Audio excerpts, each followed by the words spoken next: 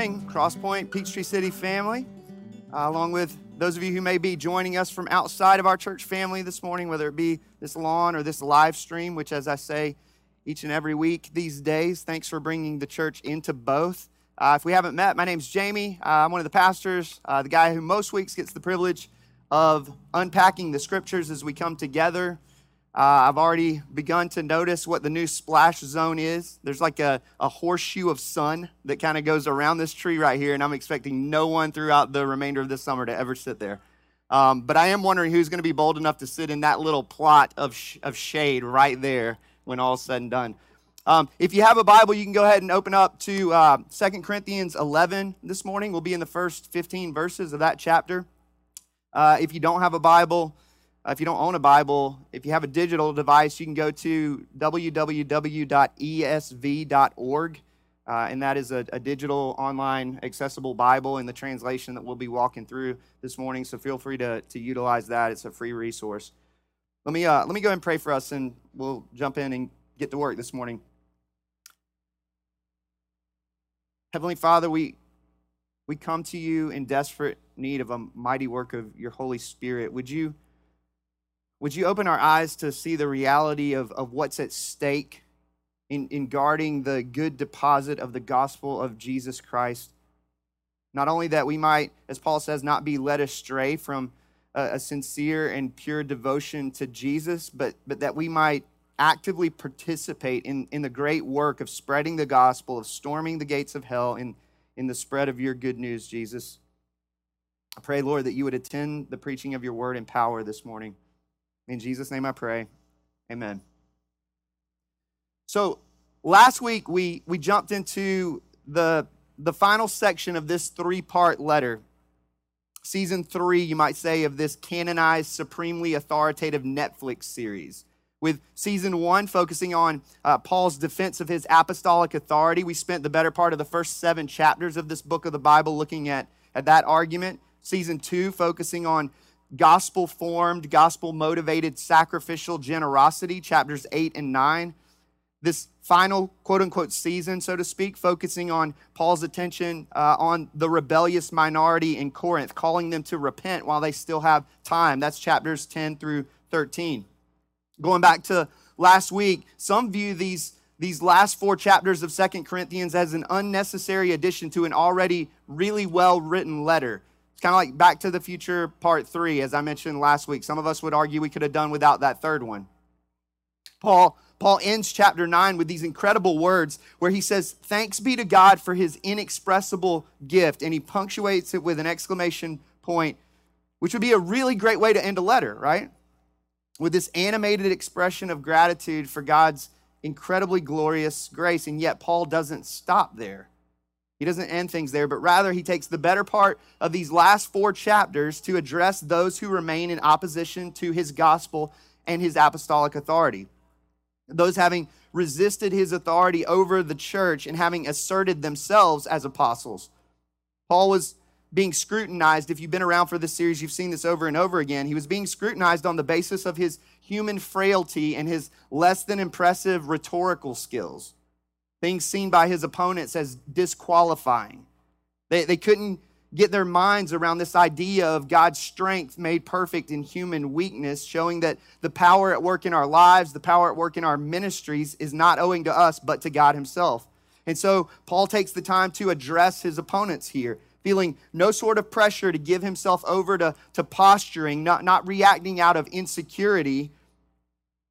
As we saw last week, he's perfectly secure in the identity that he has in Jesus, having been set free from bondage to the fragile human ego, so that he begins chapter 11 with these words. Verse 1, he says, "I wish you would bear with me in a little foolishness. Do bear with me." Paul's opponents have sought to undermine his authority, not only by pointing out his lack of rhetorical skills and leadership charisma, but also by boasting of their own greatness. And so Paul says, okay, you want to play that game? Let's have a go at it. Let me show you what boasting actually looks like. Not because I believe that any of us should be boasting in and of ourselves, but because you need to be put in your place. If you're going to consider me a fool, Paul says, indulge me in that for just a second. Let me expose what true foolishness actually is. That's where Paul's going in these coming chapters. He's going to seem to be a little bit inconsistent or contradictory to things that he says elsewhere in Scripture, but that's not what he's doing. He's stepping onto their turf in some sense to argue them right out of the discussion. He says in verse 2, here we get the reasoning for why he's going to go where he's going to go in these last few chapters of 2 Corinthians. He says, verse 2, for I feel a divine jealousy for you, since I betrothed you to one husband to present you as a pure virgin to Christ. But I'm afraid that as the serpent deceived Eve by his cunning, your thoughts will be led astray from a sincere and pure devotion to Christ. Paul was, as we see in the book of Acts, he was the first to plant the gospel in the city of Corinth, out of the soil of which a church was birthed, the very church that he's writing to here. So that Paul cares deeply about this group of people, this crowd of God's redeemed, his beloved, like a father giving away his daughter on her wedding day. He's jealous for them, having betrothed them to Jesus, which is conversion language. That's becoming a Christian language. Longing to present them to Jesus in purity, which is second coming of Christ language, return of Jesus language. We see this kind of marriage language other places in Scripture, right, as a way of helping to make sense of the covenant between Christ and the church. Perhaps one of the most famous passages would be Ephesians 5, verses 25 through 27, which says, and this is also Paul writing, he says, husbands, love your wives as Christ loved the church and gave himself up for her, that he might sanctify her, having cleansed her by the washing of water with the word, so that he might present the church to himself in splendor, without spot or wrinkle or any such thing, that she might be holy and without blemish. Paul understands that the Christian is being prepared for this great marriage supper of the Lamb, the marriage supper of Christ as his bride. Revelation chapter 19, the Apostle John says it this way, verses 7 through 9. Let us rejoice and exult and give him the glory, for the marriage of the Lamb has come, and his bride has made herself ready. It was granted her to clothe herself with fine linen, bright and pure. For the fine linen, John says, is the righteous deeds of the saints. And the angel said to me, write this, blessed are those who are invited to this marriage supper of the Lamb. And he said to me, these are the true words of God. Paul has this picture in mind of that great day to come, and it drives him to jealousy for the church in Corinth, as he considers the possibility of their being led astray. His jealousy, a representation of God's divine jealousy, which we see throughout the Scriptures. I'll give you just a few examples. Exodus chapter 20, verses 4 and 5. God says, you shall not make for yourself a carved image or any likeness of anything that is in heaven above, or that is in the earth beneath, or that is in the water under the earth. You shall not bow down to them or serve them, for I, the Lord your God, am a jealous God. Or Exodus 34:14, you shall worship no other God, for the Lord, whose name is jealous, is a jealous God. Or how about Deuteronomy 6, verses 14 and 15? You shall not go after other gods, the gods of the peoples who are around you, for the Lord your God in your midst is a jealous God, lest the anger of the Lord your God be kindled against you and he destroy you from off the face of the earth.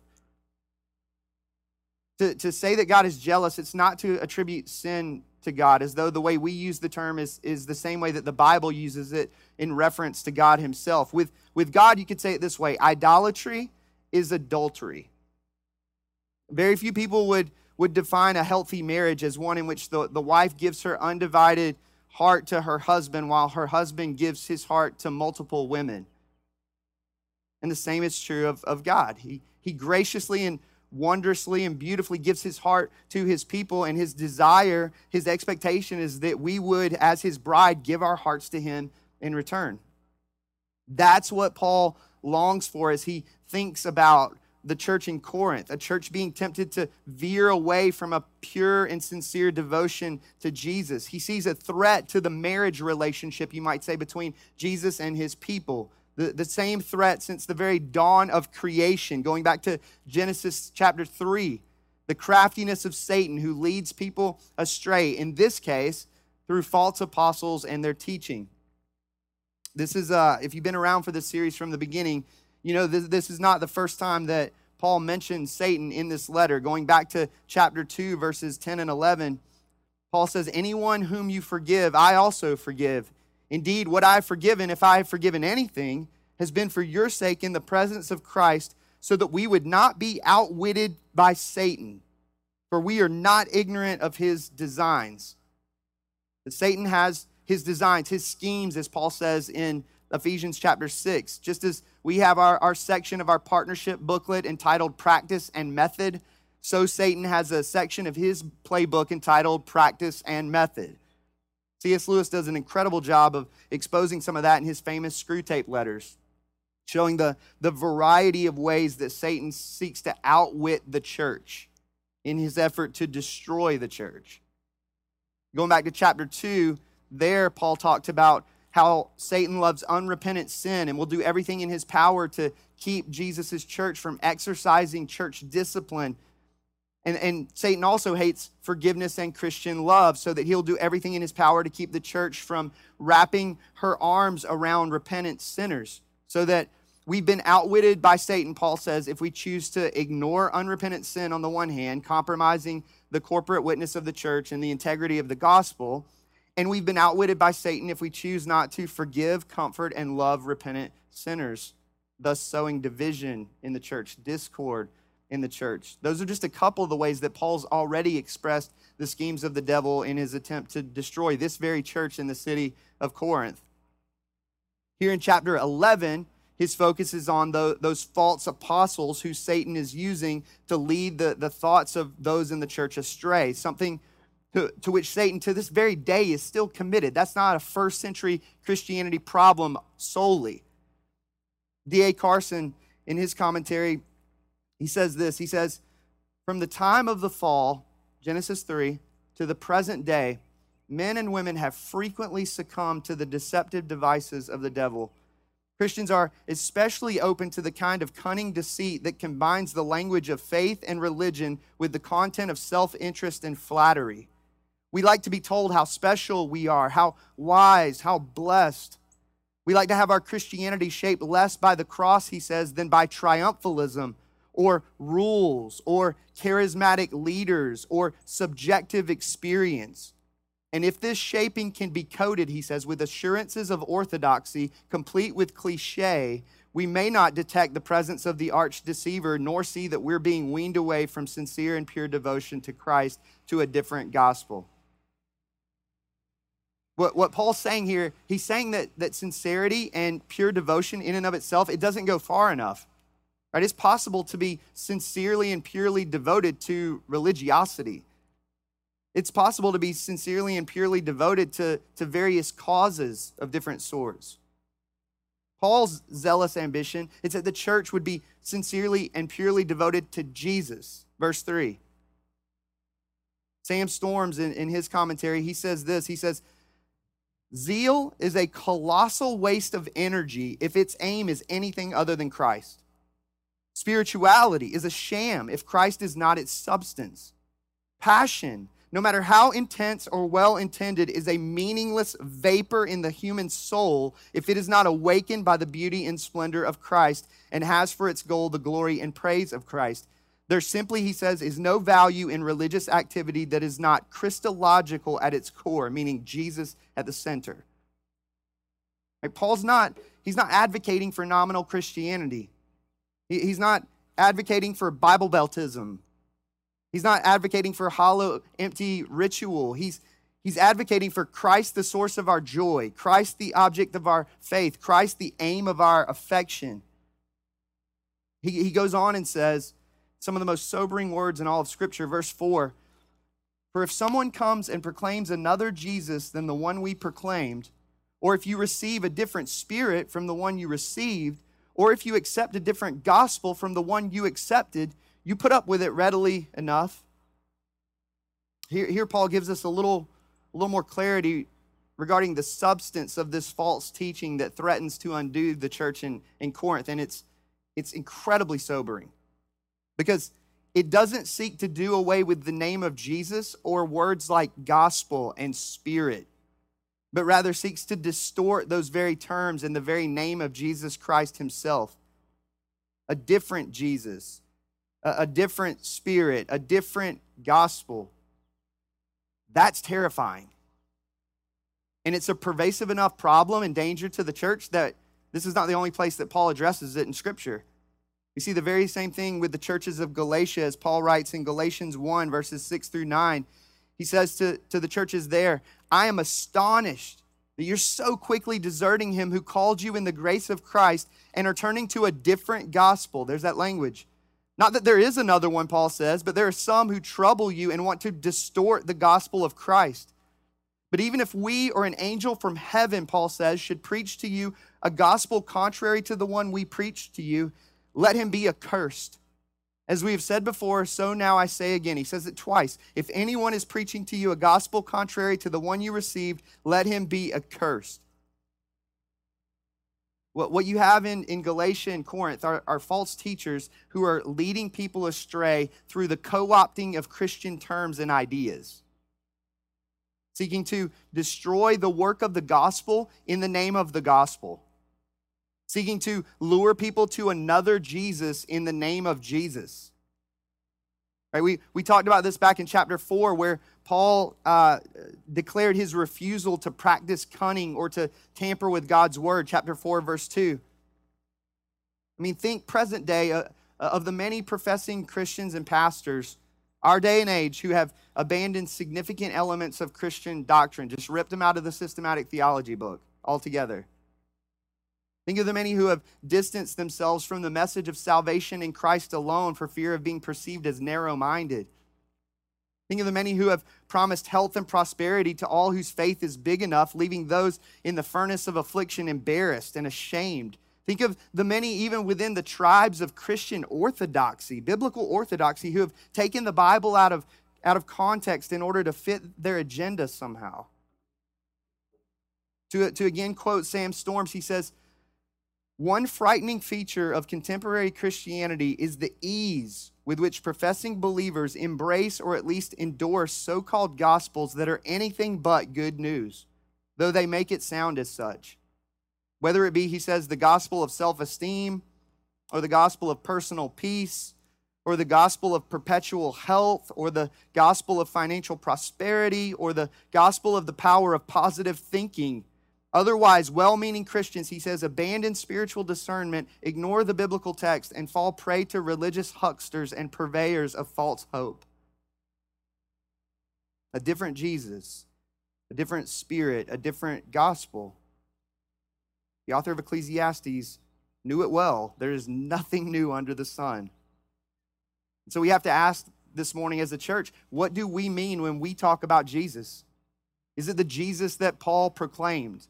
What do we mean when we throw around the term spirit or gospel? And so I think I'd be remiss if I didn't do this, if I didn't take us through this exercise this morning. I want to walk us briefly through three of our many core beliefs as a church, particularly those having to do with Jesus, the Holy Spirit, and the gospel, so that there's no confusion about what we mean when we use those words and speak of the persons behind those words. So here we go. Here's what we believe about Jesus Christ, affirmed by any and all partners of our church. And I quote, the second person of the Trinity, Jesus is eternal God. All things were and are created by him, through him, and for him. Not only are all things created by him, all things are sustained by him. He is the incarnate Word of God who, without ceasing to be God, became flesh and dwelt among man. He was conceived by the Holy Spirit, born of the Virgin Mary. He is both fully God and fully man, the God-man. He came on a mission to save sinners. He lived a sinless life, the life we couldn't live. He died in accordance with the Scriptures as our substitute sin bearer. In this, he revealed God's love and preserved God's justice. He was buried, rose bodily on the third day in accordance with the Scriptures, and sits at the right hand of God the Father, ruling and reigning as our triumphant, exalted King, and interceding to God the Father on our behalf as our perfect high priest and advocate until... Here's what we believe about the Holy Spirit, affirmed by any and all partners of our church. The third person of the Trinity, the Holy Spirit, is indeed a person, not merely a power. Ascribed to him are intelligence, a will, and affections. The Holy Spirit is eternal God, just like Jesus. He was actively involved in the creation of the world. He qualifies men and women for various tasks, giving them knowledge and ability. Of greater importance is his work in redemption. He prepared a body for Jesus, enabling Jesus to become a sacrifice for sin. He anointed Jesus at his baptism, preparing Jesus for the work of ministry. He inspired the scriptures, without which we would have no special revelation of God. He began building and continues to build the church. He convicts the world concerning sin, righteousness, and judgment. By him, men are justified, sanctified, and made clean.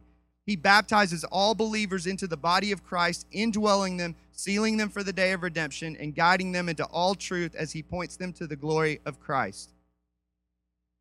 Here's what we believe about the gospel, affirmed by any and all partners of our church. The gospel is the good news that while we were dead in our sin and unable to save ourselves, Jesus Christ died for us, the righteous for the unrighteous, that he might bring us to God, enabling us to enjoy making much of him forever. Our salvation is by grace alone, through faith alone, in the person and work of Jesus Christ alone. To be justified by grace alone means that we do absolutely nothing to merit our own acquittal.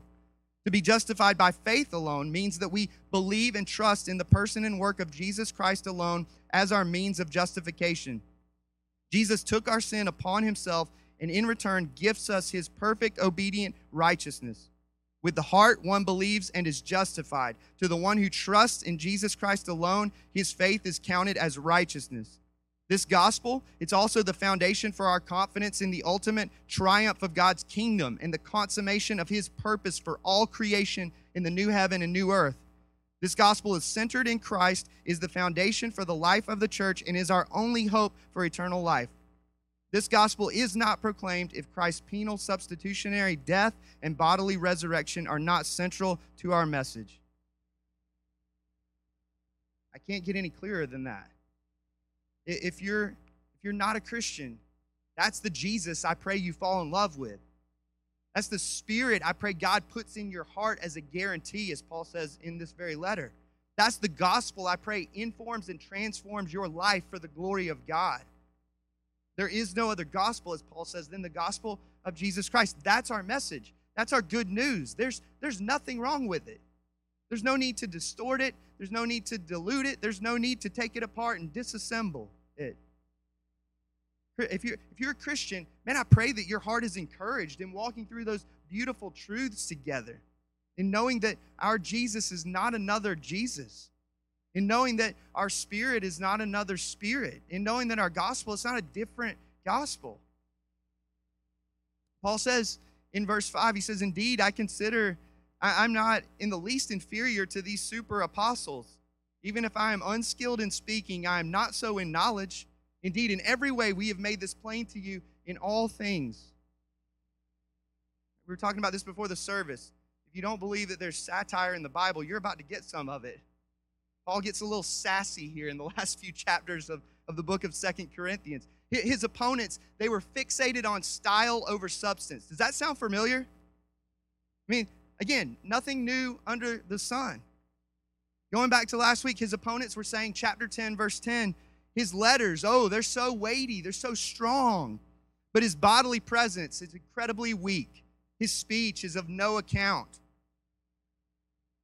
Paul knows he's not the most eloquent communicator, according to the teachings and practice of Greco-Roman rhetoric. However, he also understands that he's inferior to absolutely no one when it comes to knowledge of the Scriptures and the truth of the gospel. That his teaching is clear and undeniably orthodox, and it's something that he's willing to go to the mat for. Look at verse 7.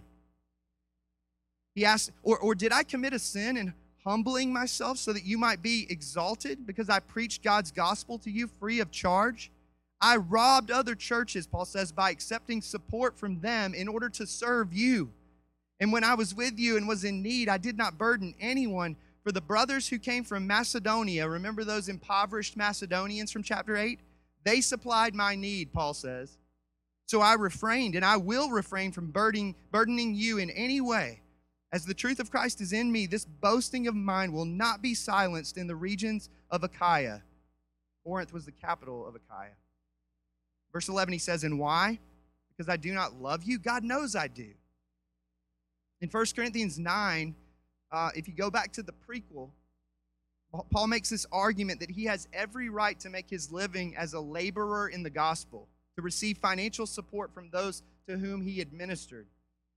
Yet, he also saw an obstacle in the way of the gospel, particularly in the city of Corinth. Corinth was the land of oratory, the land of rhetoric. It was an urban city center where people leveraged their public speaking skills in an effort to make a lot of money. So that Paul saw need to distinguish himself from the profiteers that surrounded him, including the false apostles seeking to lead the saints in Corinth astray. And so Paul laid down his rights, refusing to accept financial support from the church in Corinth, removing perhaps one of the greatest obstacles to the gospel in that very city. That in a world in which lofty speech could be bought, Paul declared, the gospel is not for sale. If it sets me apart, he says, from the money-hungry, profiteering public speakers, I'll make tents for a living. If that's what it takes to make crystal clear that salvation cannot be bought, so be it.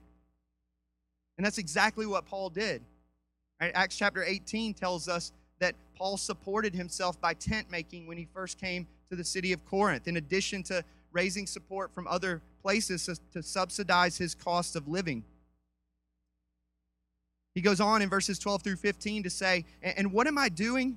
And what I am doing, I will continue to do in order to undermine the claim of those who would like to claim that in their boasted mission, they work on the same terms as we do, me and my friends. For such men, he says, are false apostles, deceitful workmen, disguising themselves as apostles of Christ. And no wonder, for even Satan disguises himself as an angel of light. So it is no surprise if his servants also disguise themselves as servants of righteousness. Their end, Paul says, will correspond to their deeds. Paul calls these men, these opponents, false apostles and deceitful workmen, masquerading as angels of light, all the while servants of the devil, who too masquerades as an angel of light. The Apostle Paul, if you were around for our series through the book of Acts, he warned the church in Ephesus on his way back from his third missionary journey, Acts chapter 20, saying, I know that after my departure, fierce wolves will come in among you, not sparing the flock. And from among your own selves will arise men speaking twisted things to draw away the disciples after them. Do you see what Paul's saying here? Do you see what the church is up against? Not only is it that false teaching doesn't always seek to do away with Christian terminology, but rather seeks to distort those very terms in the very name of Jesus Christ himself, a different Jesus, a different spirit, a different gospel.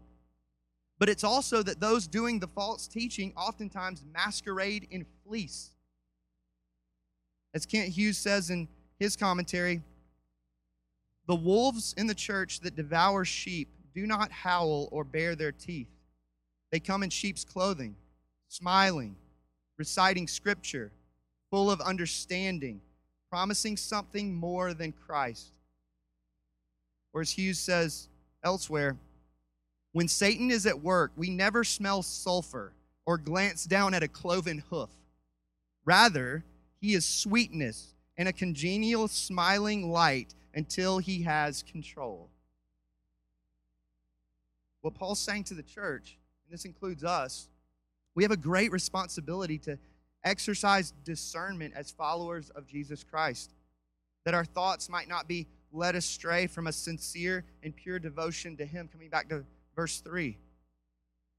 Where does the motivation for that kind of discernment and fidelity lie? Ironically, in the very gospel that we seek to guard. I love the way that the Gospel Transformation Bible puts it. It says, the key to gospel fidelity is to know that Christ's sincere and pure devotion to you is far stronger than yours to him. When we were unacceptable and at our worst, he bound himself to us with his covenantal love. Christ's marital fidelity to his bride is on full display at the cross, and it moves his bride to an increasingly sincere and pure devotion. Jesus will hold fast the true church by his grace.